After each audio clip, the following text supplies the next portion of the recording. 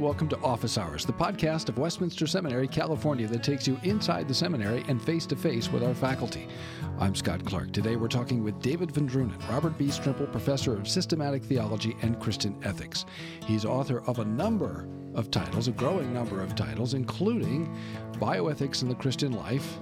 He's co-editor of The Law is Not a Faith, and his latest book is Natural Law and the Two Kingdoms, a study in the development of Reformed social thought. These titles are available through the bookstore at Westminster Seminary, California, at wscal.edu/bookstore. Hi, Dave, and welcome back to Office Hours. Thanks. Good to be here.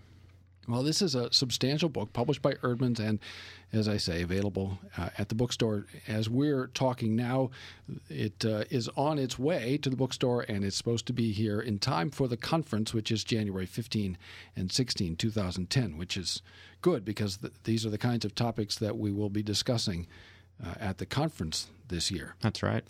Why this book? Why did you write it? Well, it's really sort of a long story. I'll try not to make it too long. I really wrote this book because it was the book that I wanted to read about 12 or 15 years ago.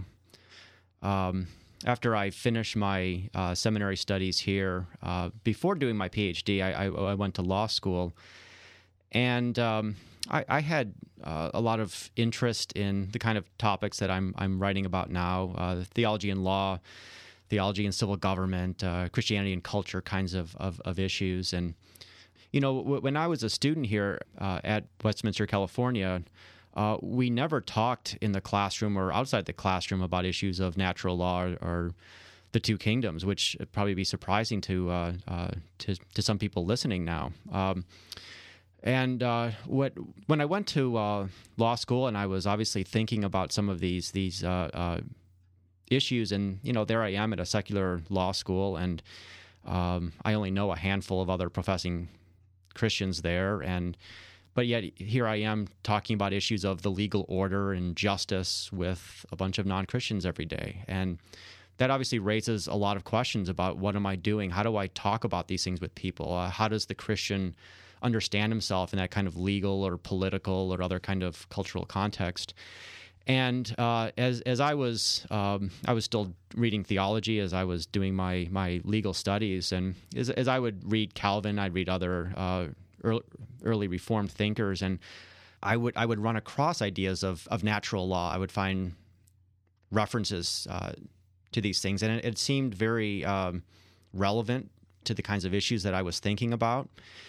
And yet it was sort of curious that contemporary Reformed people didn't seem to be talking about this, and yet I was finding it in these great Reformed giants of 16th, 17th century.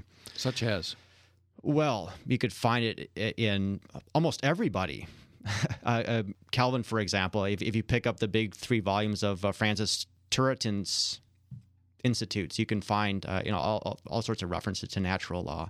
If you pick up some of the great British Reformed thinkers like John Owen, you'll find all sorts of references to natural law. So that sort of piqued my interest. And what I really wanted to do is I wanted to read some sort of book that talked about natural law in the Reformed theological tradition. And as far as I could tell, that book just wasn't there. I wanted to know, what exactly were these people talking about, and why aren't people talking about it now? So that was sort of in the back of my head, and I also, as I was reading these Reformed figures, was coming across this idea of the two kingdoms as well, and that was sort of percolating in my head. And when I began my PhD studies, and I actually wrote my dissertation on Thomas Aquinas, and I was able to get to know his theology of natural law, and it was clear that he was writing not as a Reformed thinker. There were things that we couldn't do exactly the same as Thomas as a Reformed people, but still, I really, really wanted to understand better, what happened with our Reformed tradition on this. So, after I finished my PhD and came out here to Westminster and sort of got my feet wet and got settled, I was thinking about the direction of my research, and I thought, I think I'm going to try to write that book that I really wanted to read. And so I started working on it in some sort of focused way. I believe it was in 2003. And there were obviously a lot of other things I was doing along the way. But as I did my research and tried to trace the Reformed tradition on natural law, really from the Reformation to the present, I also became convinced more and more that thinking about it alongside of the two kingdoms doctrine was very important, because they were very interlinked ideas to the Reformed tradition. So that's really the genesis of the book, and I finished drafting it in 2007. It's actually been off my desk for 28 months or so. So it's nice to see it finally coming out, and I think I remember a few things that I wrote. Well, it is odd to do interviews about things that you wrote a long time ago. Sometimes you have to go back and look at the book and see. Well, it'll be fun to read it, because I'll be reminded of all these things I once knew. Exactly. Now, when I say natural law, some people hear something rather different than what you mean. Yes. What are the different ways, or some different ways, of talking about natural law? Sure. Well, perhaps it'd be best for me to begin by saying what I think, in general, the Reformed theologians have meant by it when they talked about it and talked about it positively. And I would share this view of natural law, that it's basically one aspect of God's natural revelation. We've always believed and confessed as Reformed Christians that God reveals himself in nature to all people, not in a saving way, but he reveals himself and he reveals his law in creation. And then secondly, God reveals himself through special revelation, through the word of the apostles and prophets, as has been preserved for us in Scripture. And that obviously is a fuller and more clear revelation of God.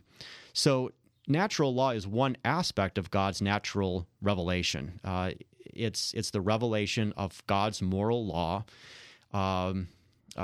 through the created things, through the conscience that God has given to each human being, so that all people, whether they've ever read the Bible or not, or ever heard a sermon preached or not, they know the basics of God's law, and to some extent, everybody lives according to it. They can't really get by in this world if they don't, to some degree, abide within the constraints of that natural law. Though as sinners, they are obviously prone constantly to be perverting it and twisting it for their own selfish ends. Now, I think when a lot of people, a lot of Reformed people today, hear the term natural law, what that connotes is maybe at best a kind of compromised Roman Catholic view, or at worst some sort of Enlightenment, godless kind of view. Well, yeah, those are the two things that I wanted to get at. Why do people think that, and how is the view that you're arguing in this book, Natural Law and the Two Kingdoms, a study in the development of Reformed social thought, how is it different from those two alternatives? Sure. Well, I think when people think of sort of this idea of enlightenment and natural law, they would think of it as natural law as sort of this alternative to a religious or theistic way of thinking about ethics. This is a way of thinking about ethics without God or without religion. This is sort of a human attempt, an autonomous human attempt to think about moral issues. Now, that would have been completely foreign to our Reformed ancestors. But there were people who did make cases like that. Yes, there were, but they weren't Reformed theologians. Such as, can you give examples of people who made cases for natural law that were formally about natural law, but substantially different from the kinds of approaches that you found in the Reformed tradition? Yeah, I mean, the one of the people who's often seen as sort of the father of a more Enlightenment kind of natural law would be Hugo Grotius, a Dutch Arminian theologian, jurist, who, he was not an atheist, but he made a very famous statement that, even if God didn't exist, the natural law would still be what it is. And in a sense, it was, he didn't believe that God didn't exist, but in a sense, it sort of tripped off this whole idea, this whole project of thinking, okay, well, here we are, 17th, 18th century, we have all these, these long bad experiences of these religious wars. Maybe we can just sort of lay that aside. People can kind of do what they want religiously, but at least we can agree on these moral, social, political kinds of issues. And let's talk about natural law then in this way in which we sort of leave God out of the picture, or at least not in any clearly defined traditional Christian theistic way. I mean, right. So would this be the kind of way that you see, for example, some of the founding fathers of the American Republic talking about natural law? Sure. Yeah. I mean, when you find Thomas Jefferson in the Declaration of Independence with these sort of appeals to nature, it's all very generic. It's not, it's certainly not attached to any kind of Christian orthodoxy. They're just certain kind of moral truths that are assumed to be true, but they were really not dependent upon any really substantive theological convictions. Now, for Reformed theologians, that would have been extremely foreign. And I think this is something that is really, really important to emphasize when Reformed people react viscerally against natural law, that when you read 16th, 17th, 18th century 19th century Reformed theologians on natural law, they meant natural law is God's law. There's nothing neutral about it, nothing autonomous about it. It's not just God's law, it's God's revelation.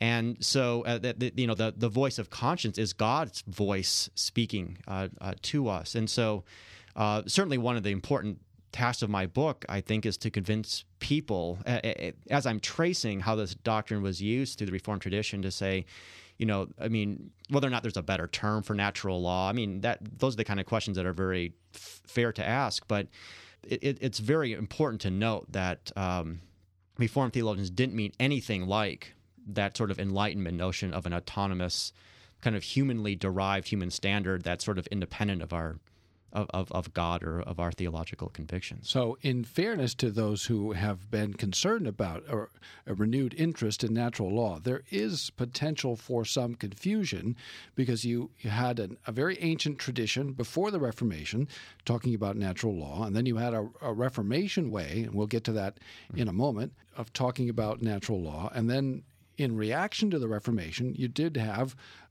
some important transitional figures like Grotius and others talking about natural law leading up into the 18th century sort of deistic way of talking about natural law. So there are a variety of ways of talking about natural law, and you're not defending all of those. You're only defending one of those, but they're all using the same term. Yeah, that's right. One thing I would say is I'm really not defending any particular view. This is really is a historical study without making a constructive argument. But I would defend the Reformed, the basic Reformed understanding of natural law, although I think there are a lot of things we can do to try to strengthen that and make it more clear. And you have, right? There's a volume that you can get from the bookstore, A Biblical Case for Natural Law, and that's at the bookstore. That's true, and I'm hoping to do a lot more in the future, but that's that's a very small attempt. But you're right. A lot of the concerns that people have about natural law are very legitimate. And if I or others were talking about natural law in the sense that they probably think of, then they would be very correct to be critical of it. And when we come back, we will talk about another way of talking about natural law, that is the way that preceded the Reformation, and we'll do that right after this. In the 17th century, John Bunyan gave us the character Mr. Valiant for Truth. In the 20th century, God gave us another Mr. Valiant for Truth, J. Gresham Machen, the founder of Westminster Seminary. The spirit of Machen lives on at Westminster Seminary, California, where we've been fulfilling his vision of training men for ministry and preparing them to be expert in the Bible for 30 years. WSCAL.edu, 888-480-8474. Westminster Seminary, California. For Christ, His gospel, and His church.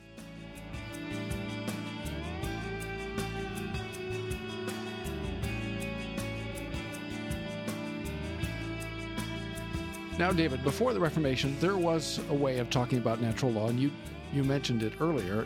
You find it in, for example, Thomas Aquinas, who is maybe one of the most significant theologians of the 13th century. how is what you find in Reformed theology and the Reformed approach to natural law different from what you find in Thomas Aquinas? Sure. I'm not going to tell you everything, in part because I don't remember everything I wrote. I also want people to buy the book. Read the book, yes. But yeah, I mean, I make a general argument in the book that what the Reformed and post-Reformation Reformed writers were doing stood in continuity with a broad Christian natural law tradition that dates back a long, long ways, but that there were some significant Reformed distinctives about it that really mark out some sort of distinctively Reformed theology of natural law. And I personally think that could be developed further, but it certainly was there. One thing that, well, I would also mention, and you know this, of course, is that Thomas Aquinas wasn't the only medieval figure talking about natural law, and there were some pretty significant medieval figures who believed in natural law very strongly, but had some very different views about how it fit into a broader theological picture than Thomas did. But just to think about Thomas for a moment, I think if you compare him to Calvin and other early Reformed figures, you see, for one thing, the Reformed figures have a deeper sense of sin and the effects of sin in perverting sinful human beings' perception and use of the natural law, and that's certainly a very important practical thing. Another thing that you find is in someone like Thomas Aquinas, you have natural law set in this sort of larger Neoplatonic framework of, for Thomas, natural law is human reason's participation in God's reason. Yeah. And so you have, from our Reformed perspective, we would look at that and say, that's really not an adequate way to protect the creature distinction, for one thing. And natural law in someone like Calvin is not put in those Neoplatonic philosophical categories, and I think that's a pretty important thing to remember. There are also some differences in conscience, where I think conscience plays a more direct role in Calvin's theology of natural law than it did in Thomas's. Thomas obviously believed in the conscience, but it was not as intimate and essential to what natural law is itself as it was for Calvin. Just to mention one other thing is Calvin's putting natural law in the framework of the two kingdoms doctrine is something that you don't find medieval figures doing. And it seems to me that that's really important for how natural law fits into a Reformed system of doctrine and what it means practically for thinking about Reformed social thought. I'm glad you said that, because that's exactly where I wanted to go next. So one of the big differences between Reformed and non-Reformed ways of talking about natural law is the two kingdoms. For those who aren't familiar with that way of speaking, or who perhaps assume that for example, only Lutherans talk about two kingdoms, what do you mean by two kingdoms? And again, where does that language come? And yeah, well, yeah. Again, in the book, I try to give some historical background. I think we can find the ideas of the two kingdoms back already, in the 2nd century, and certainly the thought of Augustine and his two cities idea, while not identical to the Reformation two kingdoms idea, is I think a very important precursor. And you've got ideas of the two swords and the two powers that are at work in the Middle Ages, and so you have all sorts of these sort of two dual kind of ideas for trying to understand the relationship of the church and the state, what's, sort of the questions that we might put under the broad category of Christianity and culture. Luther obviously had a two kingdoms doctrine that was pretty significant, and he also had this idea of the two governments, which was related to that. And I argue that the two kingdoms doctrine that Calvin had, and that was as it's developed by a number of other Reformed theologians, bears a lot of similarities to the Lutheran doctrine, but again, it's distinct. Mm-hmm. There is a distinctive Reformed two kingdoms doctrine, and I personally believe that the Reformed version is better than the Lutheran version. And what would some of the distinctions be? Yeah, well, one thing that I think is important is the way that the two kingdoms relate to the law-gospel distinction. Both Reformed and Lutherans believed in the basic distinction between the law, what God commands us to do, and the gospel, what God promises to do for us. For Lutherans, the two kingdoms tended to be equated with one with the law, one with the gospel. So for Lutherans, the kingdom of the left hand, sort of God's work in civil society to maintain, the political and legal economic structures of this world, that's the realm of law. And the kingdom of the right hand, that's the kingdom where the gospel is preached. And so there tends to be more of this distinction that the two kingdoms are marked out by these two, by law and gospel. It's not that black and white in the Reformed tradition as I understand it. Certainly, the Reformed theologians would have agreed that what the Lutherans called the kingdom of the left hand, or what I ordinarily refer to in my book as the civil kingdom. That's language that Calvin would use. That is a kingdom of law.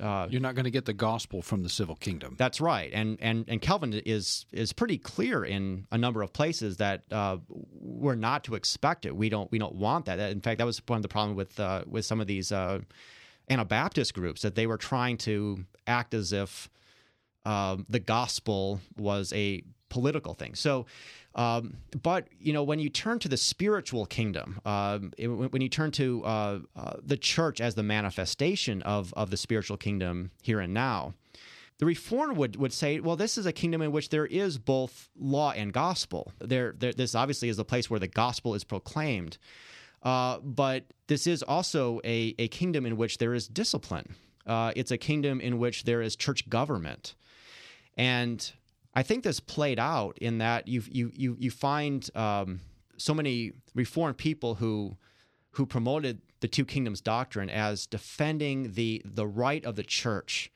to have its own discipline, the right of the church to have its own government. Whereas Lutherans in many places would hand over those tasks to the civil magistrate. Those are things that concern law.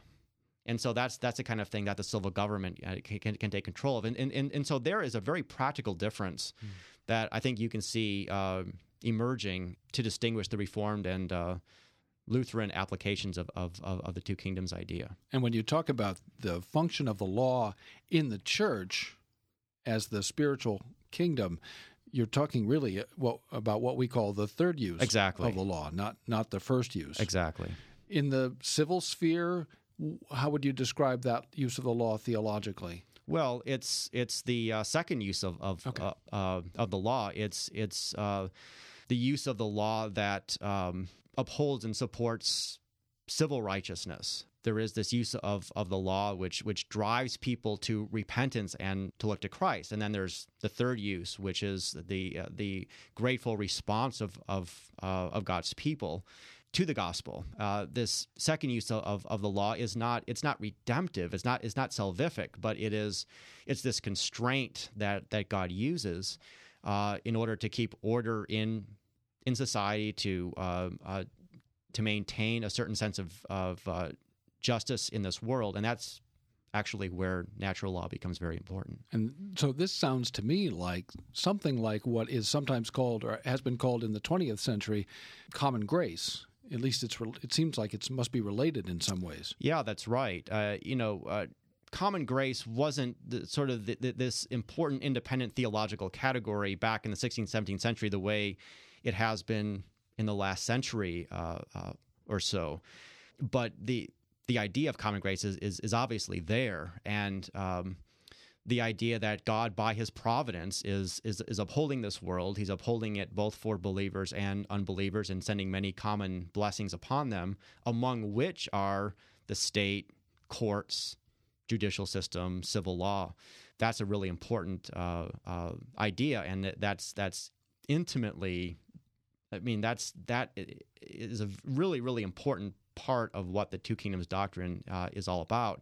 And actually, I argue in my book that when we get to Abraham Kuyper in the late 19th, early 20th century, that his his doctrine of common grace actually resembles important aspects of the historic Reformed Two Kingdoms doctrine in all sorts of critical ways. And even though Kuyper wasn't using the language of the two kingdoms, that when he was developing his theology of common grace, and he was obviously a very important figure in bringing the doctrine of common grace to prominence in Reformed theology, that he's basically working in the Reformed Two Kingdoms tradition. And I think that's important to recognize as we try to understand the way Reformed theology has developed. Because these two categories, natural law and two kingdoms, fell out of use in the 20th century, it has seemed to some people to be a sort of novelty, and some people have even described it as if it were some sort of radical idea. But you're saying, no, there's nothing radical about natural law and two kingdoms. In fact, these are very traditional ideas. They are, and after doing my research and putting this book together, I think I can say that with 100% full confidence that these are very standard doctrines, and they're not just. I think one thing that's really important to recognize is that they're not standalone doctrines, as if these are just sort of floating out there and people affirm them, and then people could just stop affirming them and nothing changes in the rest of Reformed theology. I mean, that's really not true. In that the Two Kingdoms doctrine was built upon a Christology. It's built upon the distinction between Christ as the mediator of creation and Christ as the mediator of redemption. All sorts of important ecclesiological and ecclesiastical practices were built upon the two kingdoms. I argue in the book. I mean, I don't think you can properly understand the regulative principle of worship if you don't understand the Two Kingdoms doctrine, because those two things were intimately related. I don't think you can understand the Reformed idea of the ministerial character of the church without an understanding of the Two Kingdoms doctrine. I mean, that in the 16th, 17th century, these ideas were very related. I don't think you can understand the Reformed doctrine of the Sabbath without understanding how they were thinking about natural law. If you go back and you read important works on the Sabbath in the 16th, 17th century, natural law is all over, lots of them. And so I would make the argument that these are actually part of our broader system of doctrine. That's not to say that they have the same centrality that the Trinity or justification has, but they're still part of our larger system of doctrine, and that we shouldn't think that we can just sort of pick those out of our system and that it won't have any larger ramifications. And in fact, I mean, I tend to think that the decline of things like the Sabbath and the regulative principle of worship is not unrelated to the fact that the two kingdoms and natural law ideas have not been well understood in recent generations. We're talking with David Vendronen, and we're talking about his brand new book, Natural Law and the Two Kingdoms, a study in the development of Reformed social thought. You're listening to Office Hours, the podcast of Westminster Seminary, California. David, there are competing movements out there, if you will, intellectual movements and social movements within the Reformed intellectual and ecclesiastical world.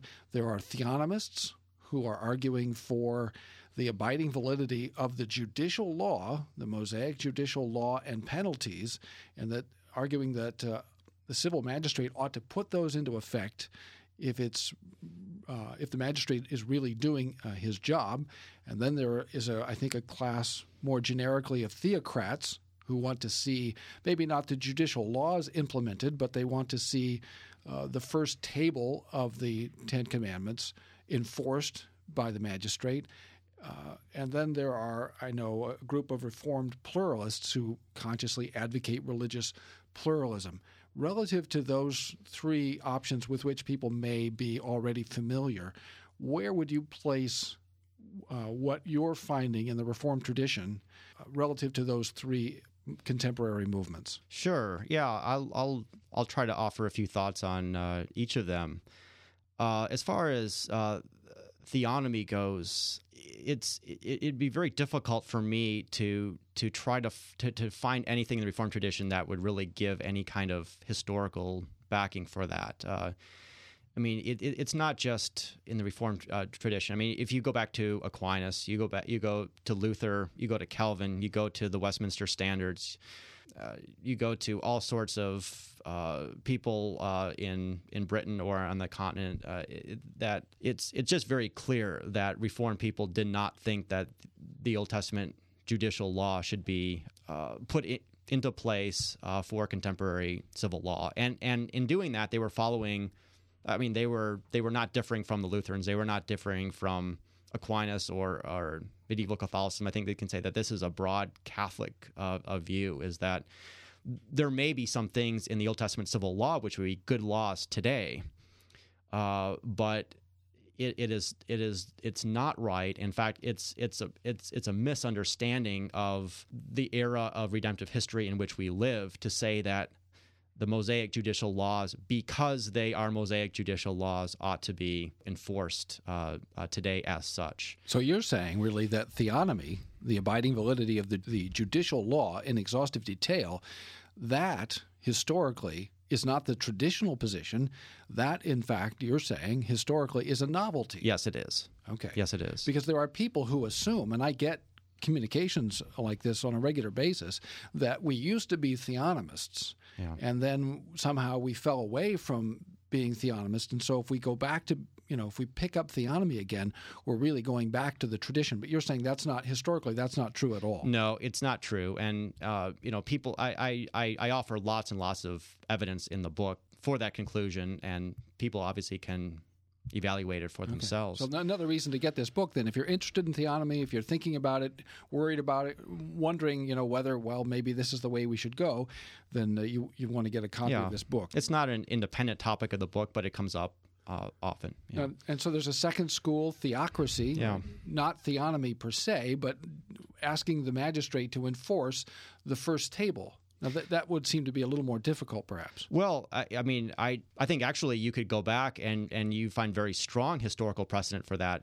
in the Reformed tradition. And I don't try to hide that evidence either. I mean, it's all over the place. Certainly in the 16th and 17th centuries, it's pretty standard for Reformed theologians, even those who are arguing very strongly for natural law, for the two kingdoms, to argue that the magistrate ought to have some kind of role. I mean, they don't all agree with each other exactly what that role is, but that the magistrate needs to have some sort of role in punishing blasphemy, punishing heresy, protecting the true church, suppressing others, Jews or Roman Catholics, perhaps calling synods of the church.